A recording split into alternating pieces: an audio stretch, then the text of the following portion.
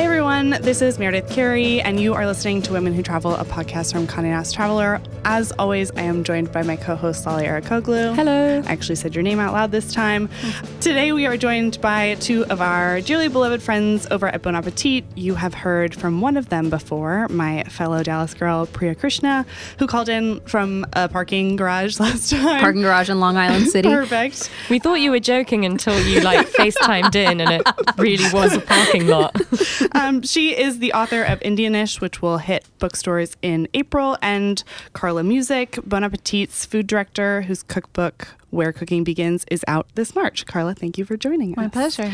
If you haven't guessed, based on the fact that both of them have upcoming cookbooks, and by the plugs that I just gave them, we are talking today about travel through the lens of cooking.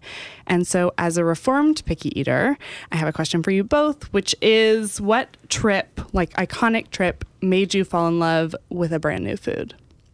So 10 years ago, my husband and I were invited to a wedding in India, which I had dreamed of, getting to go to an Indian wedding. And then it really happened. And we turned the event of the wedding into a 2-week trip. We went to Mumbai and we went to Delhi and we went to lots of spots in between. And that is where I first had idli. Priya will know what these are, which are little steamed. One of my favorite foods of all time. I had never had them. They're little steamed rice and dal and fenugreek, I think, little tiny steamed round pancakes that were on a lot of the breakfast buffets, and always with a spicy coconut chutney or some other kind of hot spicy condiment. And so I fell in love with the pancakes, but also just with the idea of savory breakfast. Mm-hmm. And then came home and was we have to make idli, and looked them up and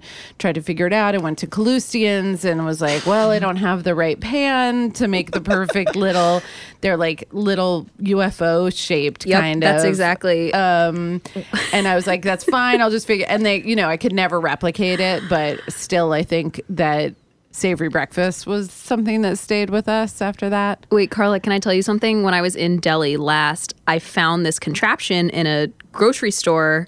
It was a beat up box, and it said it was an idli maker that could also make pizza and cake. And I asked the lady in Hindi, and of course, she was just yes, I can make anything you want. And so Amazing. I bought it. It was 50 rupees, which is $2 basically. And it has been the most life-changing. No way.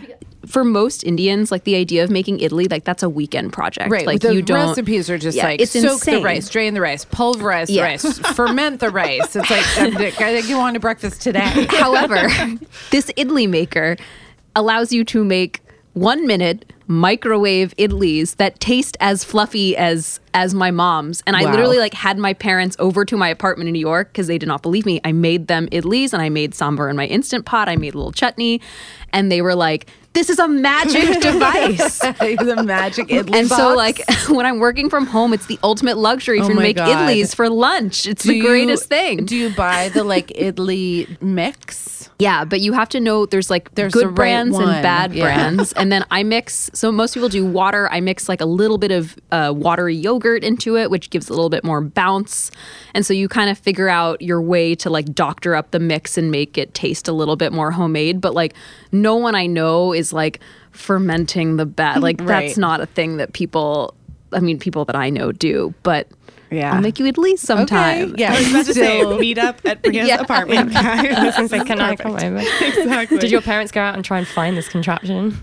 No, it was just in this random department store in India, so I don't know if it's available in the States. Have you made any of the other things? The That it claims pizzas, to cakes, and make? pies. Yeah. Well, I mentioned this to an editor once, and she was like, can you try to make just crazy flavors of idlis in Yeah. that? So I tried making a pumpkin spice idli.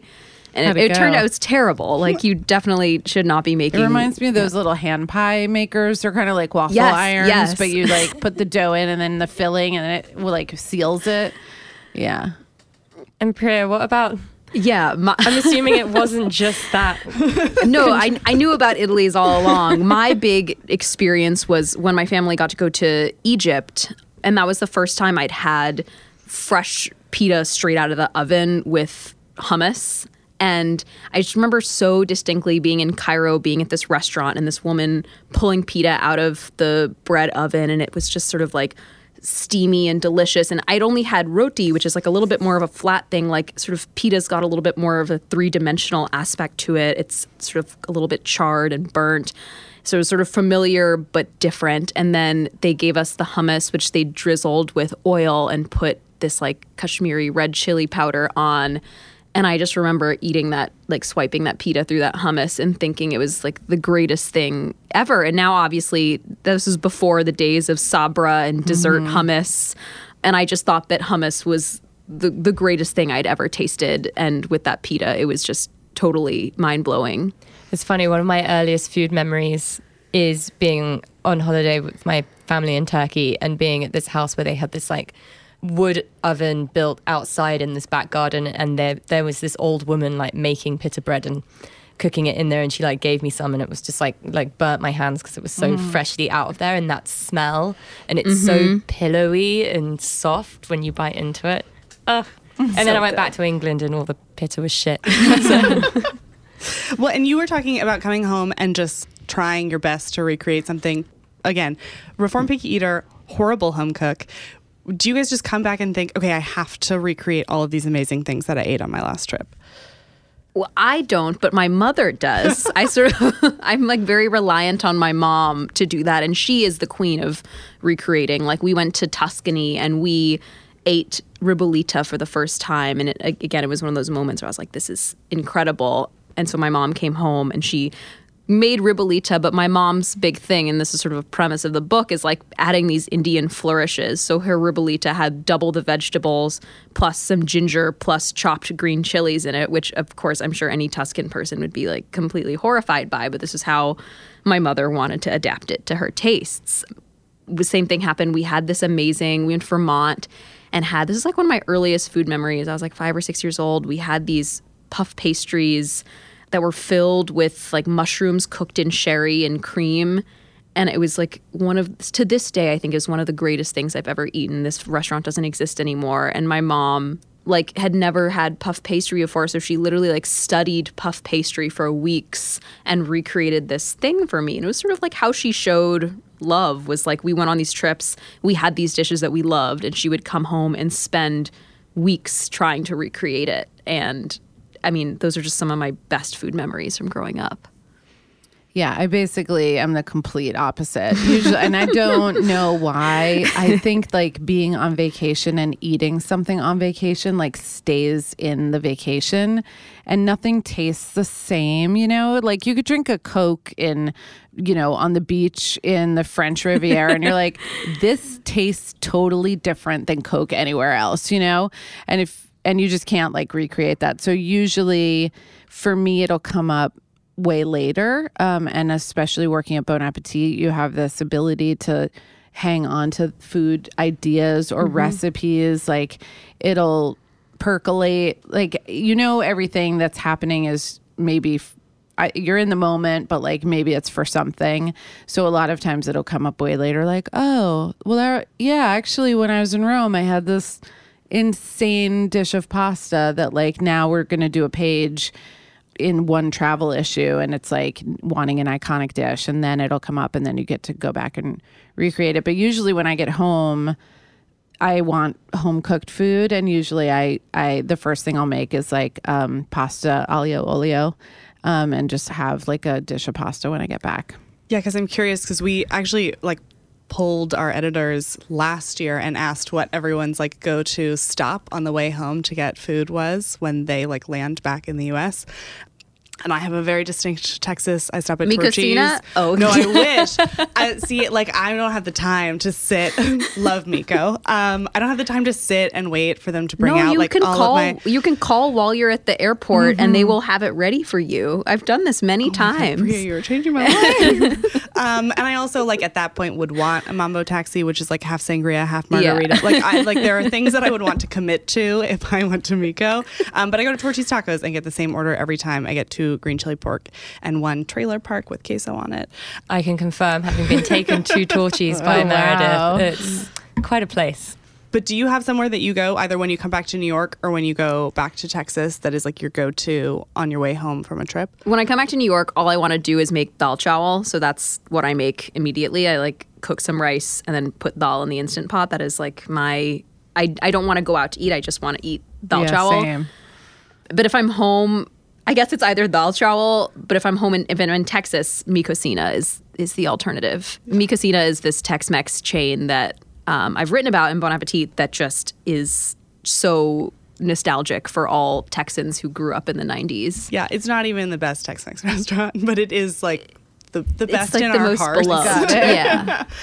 Do you have a place when you go back to London, Lolly? I thought you were going to ask New York, and I was like, that drive from JFK to Yes, anywhere in the seriously. street. Where It would is you stop? stopping. It is disheartening. Yeah. I'm like, I'm just like, get me back on the plane. I regret all my decisions about moving here. In London, I always want to go to my favourite pub, which is around the corner from my parents' house, called The Cow. And they have this crab pasta, which is just like rich and tomatoey and spicy and crabby and delicious. And I love it. And I get it every time. And then I'll also get a side of a half pint of prawns, and they're like the peel and eat prawns, and they're a little Wow. mayo thing that you dip in them, which is a very English thing that you can get in pubs, and I really think it should spread elsewhere. It's not a bar snack here. Yeah, it's just a pint No. glass stuffed with shrimp. amazing. It's great. Add it to your dinner parties. And that's always what I want to do. My mum always that's where we go as soon as I get back. So I'll be doing that next weekend when I go home. Gosh. Carla, what about you? When I get home, I don't want to go out to eat anywhere. I just miss home and kind of want to be home. And I think also it's like, it's not like pulling off what In sounds New York, like it's harder. Yeah. Yeah, like a freeway experience where you're quite just romantic. like, I'm like imagining just like when you're coming over the BQE and it's just like, like, why do we live here? You know, and then you just need like but it sounds like that's what you make too. You make this Yep. comfort food. Yeah. Definitely. Carla, you kind of touched on this a little bit. When you're sort of yearning to go back to a place that you've traveled to and visited or somewhere you love, is there a dish that you cook that sort of at least can sort of send you back there a little bit? So in my cookbook, there's a few recipes that have been inspired. It's just funny because it's not like any kind of a glamorous far away travel. But for a bunch of years in a row, we rented this little house in Montauk on Long Island. My family, I have 2 sons, my husband, and we would always go the end of July, early August. And it's just like the best produce time of year, and the ocean, and just every day kind of being able to cook from things that were incredibly fresh. And actually the way that I shop and cook when we were out there on these just family vacations was very much the inspiration for my book, sort of learning that like that was the way that all the best food that I make sort of happens, you know, without a plan, but knowing that there's just great stuff in the market. And so a lot of times I would shop for produce without having a plan of what I was going to make for dinner, and then going either to Gossman's for seafood or like into another place in town to get meat, and really just buying what looked good and not thinking about it much further than that. And then cooking meals that were just so satisfying because they were improvisational, but everything that we bought was so incredible. So in the book I have, there's a pasta with a burst tomato sauce and lobster, which somehow when you're on vacation, the idea of like just buying 2 lobsters to split among 4 people, it seems like normal. And with just fresh tomato and garlic and basil. And there was another dish. Another one of my favorites is it's a really tiny house with a tiny little kitchen, but there's a gas-fired grill outside. So what I'll do is take a cast iron skillet and put it on that grill grate, because it's actually gas grills are great for like, they're really even. You just turn them on. You don't have to wait. And so I'll do steamed clams and ginger and garlic and like olive oil and butter in the cast iron pan outside. So like just that sensation of kind of the sun going down and you're still in your kind of wet bikini, and maybe you already had a glass of wine and cooking on the deck. So that place, like And that style of cooking really inspires me a lot. I have a lot of just love for those summers. Like taught me. Also, it was a really tiny refrigerator, so it taught me to like just buy for today and tomorrow. So like whatever we ate for dinner would spill over into breakfast and lunch, and then we would just repeat it. I know it's a fantasy, but sometimes like getting yourself back to like that ideal is a good inspiration. Yeah. Do you have a favorite dish to remind you of a trip you've taken before? I mean, those idlis remind me of like being back in Delhi, and that being a thing that you can just eat every single day.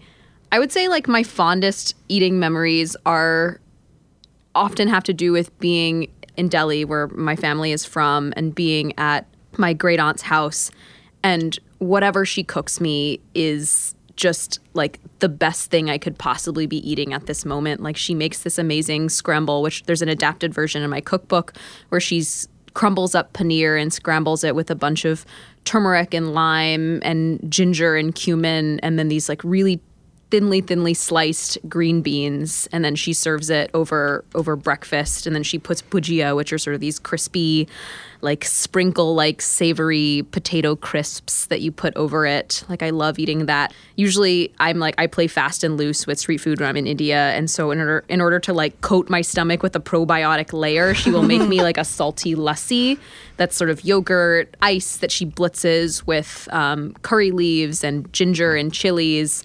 And I'll like drink 2 cups of that and then like brave the street food, and she'll like say a prayer at home that I don't come home with diarrhea. And I just have these amazing memories of sitting at her table. Like even, when I'm sick, she makes me a packet of instant Maggi noodles, which are sort of the Indian version of instant ramen. And that the taste reminds me of like being very ill in India and being taken care of. And whenever I'm really ill in New York, I will make myself a packet of Maggi noodles, and she kind of doctors them up with some pepper and some chili sauce and things like that.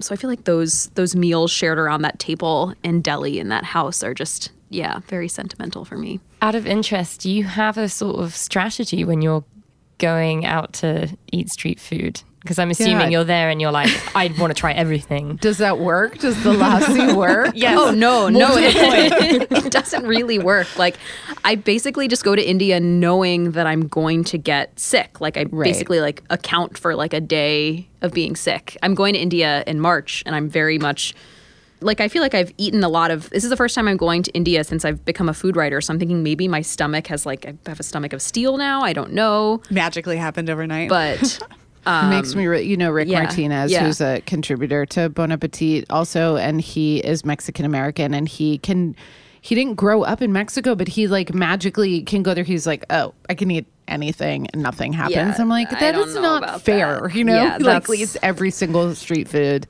The general rule in India is no water products. Like there's a dish called Pani Puri, which are like little crisps filled with tamarind water and potatoes and chickpeas. And that water you definitely don't want to have. All my yogi friends told me, I was so nervous about getting sick because we were also traveling, like my son turned 5 while we were there. Oh gosh. And we were moving around a lot, and my husband actually got really violently ill, but all of my yogi friends had been like a million times they'd all been to Mysore like 8 times, 10 times. I was like, I'm nervous. They're like, what? I'm like, I'm afraid I'm going to just get sick from the food. And everyone told me to eat vegetarian, strictly vegetarian, and also to be careful of like chutneys and stuff on the street could have like be thinned with water. And I ate vegetarian, and I was 100% fine. So was my son and my husband. The thing that did him, it was a chicken tikka that like I almost took a bite of one night at dinner. He was like, here, try it. And I was like, okay, but I wasn't going to eat meat while I was here. And it was like halfway to my mouth. And I was like, you know what? I just don't feel like it. And the next day he was like, wow. It was, wow. Yeah. I don't know. Like I eat mostly vegetarian. I'm in New York when I'm in India, and it doesn't seem to help. My brother-in-law, David, who lived in India for 3 months and is not Indian, he told me this insane story about how he couldn't say no to a street vendor. He accidentally ate 30 pani puris, which are like, my God. and like, that is like, I was just like, when I heard that, I was like, a large volume of like unclean water. and nothing happened. Wow. It was like this miracle. It's so interesting because when I'm in Turkey, I never drink the tap water because my poor little English raised stomach will just, terrible things happen. My dad hasn't lived in Turkey in like 45 years and he'll just pour himself a glass of water from the tap and gulp it down and he's fine. Absolutely fine. Yeah, it's so strange. And the funny thing is, like, my sister and I are the least. We'll eat whatever. But my parents, when they go to India, they won't eat or drink anything. And I'm like, you guys grew up here. I'm interested to know then, if you are going to India for the first time as a food writer, do you think you're going to experience it differently? So I'm going to report a story. So it's the first time I'm going to India sort of as a reporter. So I think that will be interesting in that, like, from a purely practical standpoint, when I go to India, I feel obligated to go to all these parts of India, see my cousins, but I logistically can tell them that I'm here in a strictly journalistic capacity and I can't like travel to Pune to go see them or go to Bombay. Like, I have to stay in Delhi. It's a Delhi story. So I guess I'm excited for the first time in my life to experience Delhi as a tourist. Speaking of visiting somewhere as a tourist, I'm curious because we talk about like what makes a great souvenir, and food is usually like last on the list. It is like really hard to buy for somebody else and it's really hard to travel with. Do you guys souvenir shop for like food items when you're traveling? Oh, I yes. definitely do. That's one of my favorite things to do is like go to a supermarket. I'm like the one who's like, let's just duck into this. And my husband's like, this looks like a basic supermarket. I'm like, yeah, but they have different stuff. It's just totally different. I even do that when I'm in the States. Like I was in Colorado a few years ago for a story and went into, the equivalent of like the Stop and Shop. And I was totally blown away. I was like, they had jaggery in the baking aisle and they had the fresh chili assortment in the thing. And I was like, we think we have it all here in New York. We have like, we don't. And I was like, this is living. But I think it's just like the combination of the packaging. I love looking at the prices, and then there's like just different. It's just different stuff. I'm like, ooh, their mayonnaise is different, and this is different. Like it doesn't even matter. The cereal, it doesn't even matter. I just walk around the stores like fascinated. So it's fun when we're wherever we are, like different kinds of chips and snacks and stuff like that. It's more and more rare now, but the idea that you would find something that you just absolutely can't get here. Right? Which like 15 years ago when you traveled, there wasn't, Amazon didn't have like every single thing you could think of. So you would go somewhere and be like, you actually can't get this anywhere else. It's like the butter that everybody comes back from Paris with, that yuzu butter in their backpack or whatever. But yeah, that's what I'm kind of looking for, a thing I've never seen before. Yeah, our office goes for candy, which is like the go-to, foreign candy, but our coworker Molly came back from Portugal with an entire suitcase filled with canned fish. But that makes sense. Yeah. That's like the thing. Probably in very beautiful tins. Yeah, great looking tins. Amazing like you don't tins. even want to open them. Yeah. Do you have a go-to, Priya? So I agree with Carlin that like packaged snacks are a big fascination for me.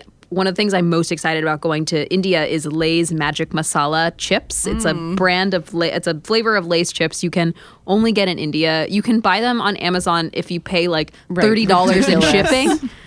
But like it's literally like in India I think it maybe costs like 10 cents for a bag, and these chips are like the greatest potato chips I've ever had in my life. They are coated with like amchur and asafoetida, and I think it's mostly just like it's like chaat masala plus, and they're just like really tangy and spicy and like they're just so good, and I can't wait to bring back like a suitcase full of Lay's Magic Masala chips. But like I'm similar to Carla. When I go anywhere, I always go to the grocery store. My mom and I are fascinated by sort of like just buying random assortments of things. Also, like at grocery stores, things are never like the most you might pay. You're not going to like, it's not like going to a fancy restaurant. Like sort of the barrier to entry is low. Like I will pay like $5 for this like strange looking package because I'm just curious and it's fine. I'm not like throwing money away. So yeah, I recently did this hiking trip. Started in France and I went through Italy and Switzerland. It's called the Tour de Mont Blanc. And every little town we went to, the first thing I did was go to the grocery store. And it was just the most exciting time. Yeah. You were talking about, going somewhere for a couple of weeks and cooking a lot when you were in Montauk. How much do you cook in your Airbnb/rental because most hotels don't have full kitchens versus going out to eat? It really depends on the trip. I'm actually leaving tomorrow for Costa Rica with my family, which we are staying in an Airbnb. So it ends up being probably 2 out of 3 meals a day that we eat at home. Always breakfast, just breakfast is easy. Yeah, about half and half. It's really nice to be in a place and not feel dependent. You just get fatigued from eating out. But then there's the trips that I do for work that there's, it's like you're eating 2 or 3 dinners. Yeah. So there's no cooking involved. But I am big on the room service in the morning. I get nice. 2 pots of tea. And then I always bring a Zojirushi with me. So I have my heat insulated traveling beverage bottle. I get my 2 pots of tea. Immediately one of them gets poured into the Zoji to stay hot while I drink the first one and stay in bed. So that's wow. And then the rest of it is either reporting with a chef where you're going to be standing up and talking to somebody about food all day and then eating several meals for dinner.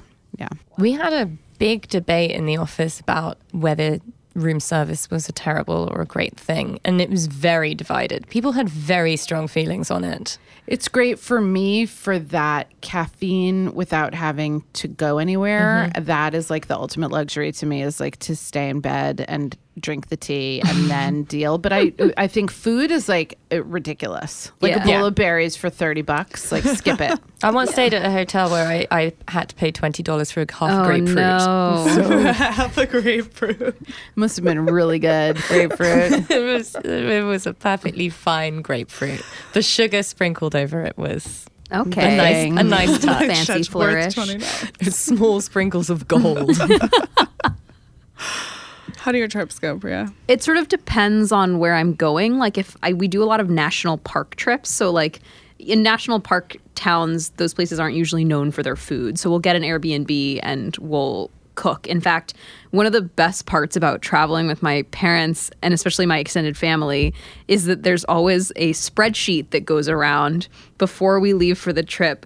And on the spreadsheet, it's okay, Sangeeta is bringing the Tetley tea bags and the cardamom pods. Ritu is bringing dal. My mom will pre-mix masalas that she can she can make 3 different sabzis and a dal out of.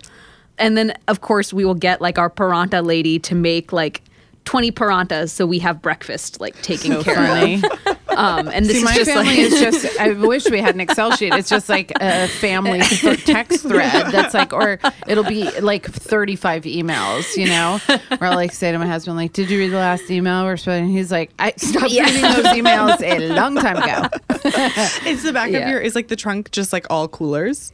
No, I mean, it's just literally just in the suitcase, we just slip in the bhujia, the packaged things. It's really funny. But if it's not that, I try to eat out as many times as I can, because as a food journalist, you're always sort of looking for something that's going to be exciting and new. So, if I'm not in a place that I'm interested in, I'll eat at Airbnb. But otherwise, and often Carla, I'm reporting, so it's very often the 2-3 dinners in a night situation. So, yeah.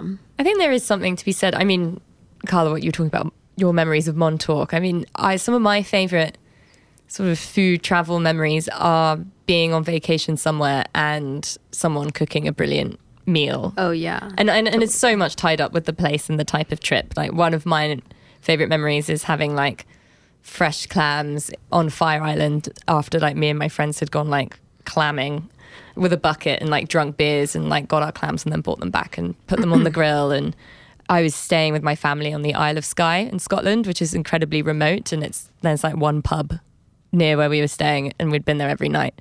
So then we cooked a big sort of crab feast. And again, that actually was my favorite meal of the entire trip. But again, if I'm going to be in Tokyo, I'm not going to be cooking in my Airbnb. Yeah. Right. That reminds me of, I think one of my favorite food memories of all time was when my family went to China in it was 2001. We were all vegetarians at the time, so the options for us were really limited. And so we were starving. We had just gone out to pizza and the pizza wasn't actually pizza. And we were so bummed and we were in our hotel room. And then we're staying on this floor and we like see this Indian family and they kind of like sense that we're really bummed. And this like Indian dad just like beckons us into his hotel room. And my whole family is just like, yeah, okay, we'll go into this like Indian dude's hotel room. And we go into his hotel room. He had somehow like jiggered some sort of setup in his hotel where he was like cooking like a makeshift biryani in his hotel room in Beijing. And my family, like, I thought my dad was going to cry when he saw that biryani. And we were like, we are so hungry. And we just like biryani that he had just brought like in a Ziploc bag and it just reheated for us. And it was the greatest thing I'd ever eaten at the time. What a legend. I know, right? And just like so ballsy just to be like, yeah, come. I feel like I understand what you want. Like, come into my hotel room. And my dad, like, no questions asked, was like, yes. I feel like I have the low browest of all favorite family food traditions, which is that my family, we usually take beach vacations so that everyone can just like totally disconnect, no Wi-Fi, no nothing. And we get a pack of double stuffed Oreos for every single day. There are 4 of us, mind you, and we eat the whole, like everyone gets a whole tray. And over the course of the day, I'm like, the fact that we haven't gained like 700 pounds from all these vacations, but we're going on a trip to New Zealand and it's our first like active vacation in a really long time. And I'm like super bummed that the Oreo diet will not be continuing. Oh dear. I know, it's such a bummer. I mean, why not? Why can't you just do it? You're exercising. Yeah. You could have more of the Oreo diet. I will bring that up in our next family Or email. maybe you'll find they have like other different cool flavors of Oreo. That's We have true. New Zealand, Yeah, you know? that's very They likely. might have like Tasmanian honey flavored stuffing. Wow. like say? setting the bar high. Yeah. I'm curious just to go back to the exciting news that you guys have, which is that you're both putting out your first cookbooks, right? Yeah. In the next 2 months. And I'd love to know just like how you went about pitching your cookbooks and putting them together. I know it's probably been a long journey for both of you and it's exciting that it's about to happen, but yeah, curious how that whole process got started. It does take a really long time, even just kind of the concept part before the pitch. But basically, in a sentence, I wanted my cookbook to be a cookbook that would make you excited to go shopping for food, so that all of the framework around cooking would actually inspire a different way to shop for food, where you eliminate drudgery, schlepping, dread, and really get back to like the idea that shopping for food is what gets you excited to go home and cook, because you have flexibility, you have information, you have knowledge, you have confidence. So that was kind of where I was coming at it from. And then the publishers, of course, are like, okay, but it's not a food shopping book, right? Because those don't sell. And I'm like, no, but everybody loves to say that like the first ingredient in a good meal is great ingredients, or the first step in a great recipe is the best ingredients. I'm like, cool. So can we talk about that part a little bit? Because you can say that you can't be a good cook unless you have great ingredients, and people just say that and don't say what would be the next logical step is like, you have to go and get them. You know what I mean?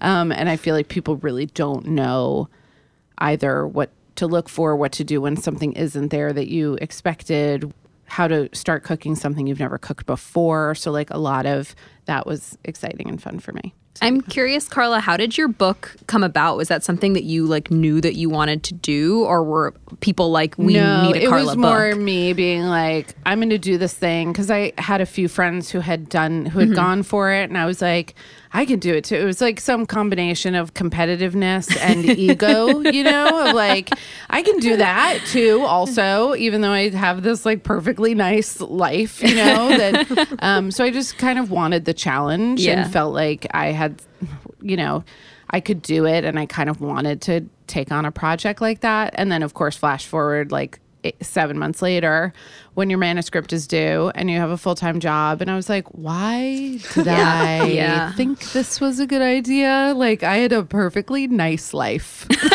like that is now ruined. Like, books are things that people like take sabbaticals for. Yeah, exactly. Oh, I was like, no, it's cool. I get it done. And I did, but it, and I'm happy. But at the time I was like, what the heck? Like, it's like having a kid. You're like, seems like a great idea. And then you do it. And then you have an infant and you're like, why did I do this? So, and then you get over it. But Yeah. Priya, what was the moment, when you thought, I've been writing about these sort of similar themes for a while. Maybe this is a book.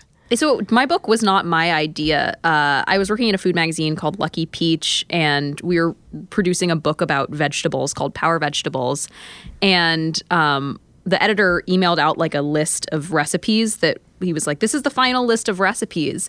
And I sent like a very sassy email back being like, there are no Indian recipes in this vegetable cookbook. Like, that can't be. Like, you need Indian recipes. So he just responded and was like, okay, send me some. So I emailed my mom and was like, okay, can you send me these 5 recipes and I need them tomorrow. My mother is like has a full-time job. She's very busy. She stayed up all night, wrote these recipes for me, sent them back. I forwarded them to our recipe developer. And like a week later, our recipe developer comes up to my desk and I'm really worried she's going to let me down. And she's like, has your mom ever written a recipe before? And I'm like, no, she's never written a recipe before. And she was like, these recipes were written nearly perfectly and they were all great. Like, we're putting all of them in the book. oh my God. And I was like, wait, excuse me? It was this shock to me. I mean, I guess my mother is a trained software programmer, so maybe there's a connection between coding and recipe writing. But I was just, I was shocked. My mom was shocked. And then the editor of our cookbook, this woman named Rika Alanik, just fell in love with my mom's recipes. And after I left Lucky Peach, she had coffee with me and was like, I want a book just of your mom's recipes. Also, like, my mom says sort of like, I talk about her a lot because I really look up to her and respect her. She's sort of this badass software engineer who also dresses really elegantly and throws amazing parties, and sort of grew up traveling around the world for her job, which was she worked in the airline industry, and sort of was this amazing role model and kind of leaning in before I guess it was cool to lean in.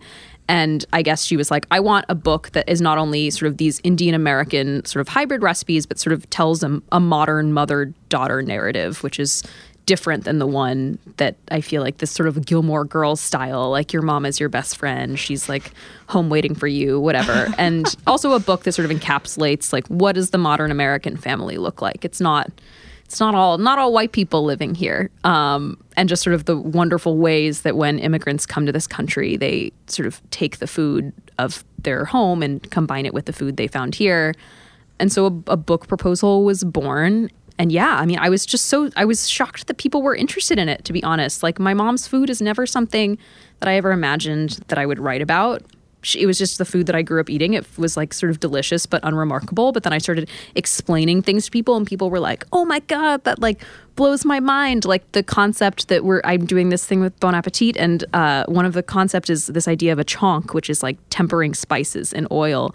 And I remember like telling this to my cookbook photographer and she was like, chonk? How amazing. And my mom was like, I mean, literally I do it every night. This is unremarkable to me.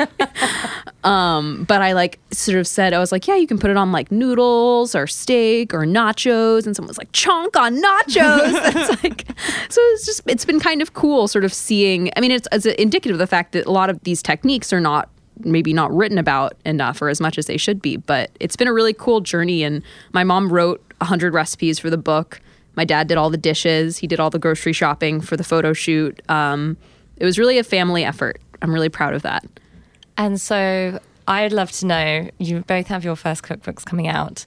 Obviously, you have both turned to cookbooks for advice over the years. What are some of your favorite female written cookbooks? I've written about this. I think I wrote about it on Healthy-ish. Vegetarian Cooking for Everyone by Deborah Madison was probably the first cookbook that I really felt like was encyclopedic, and she had a method for every single thing, and some were simple and some were more complex.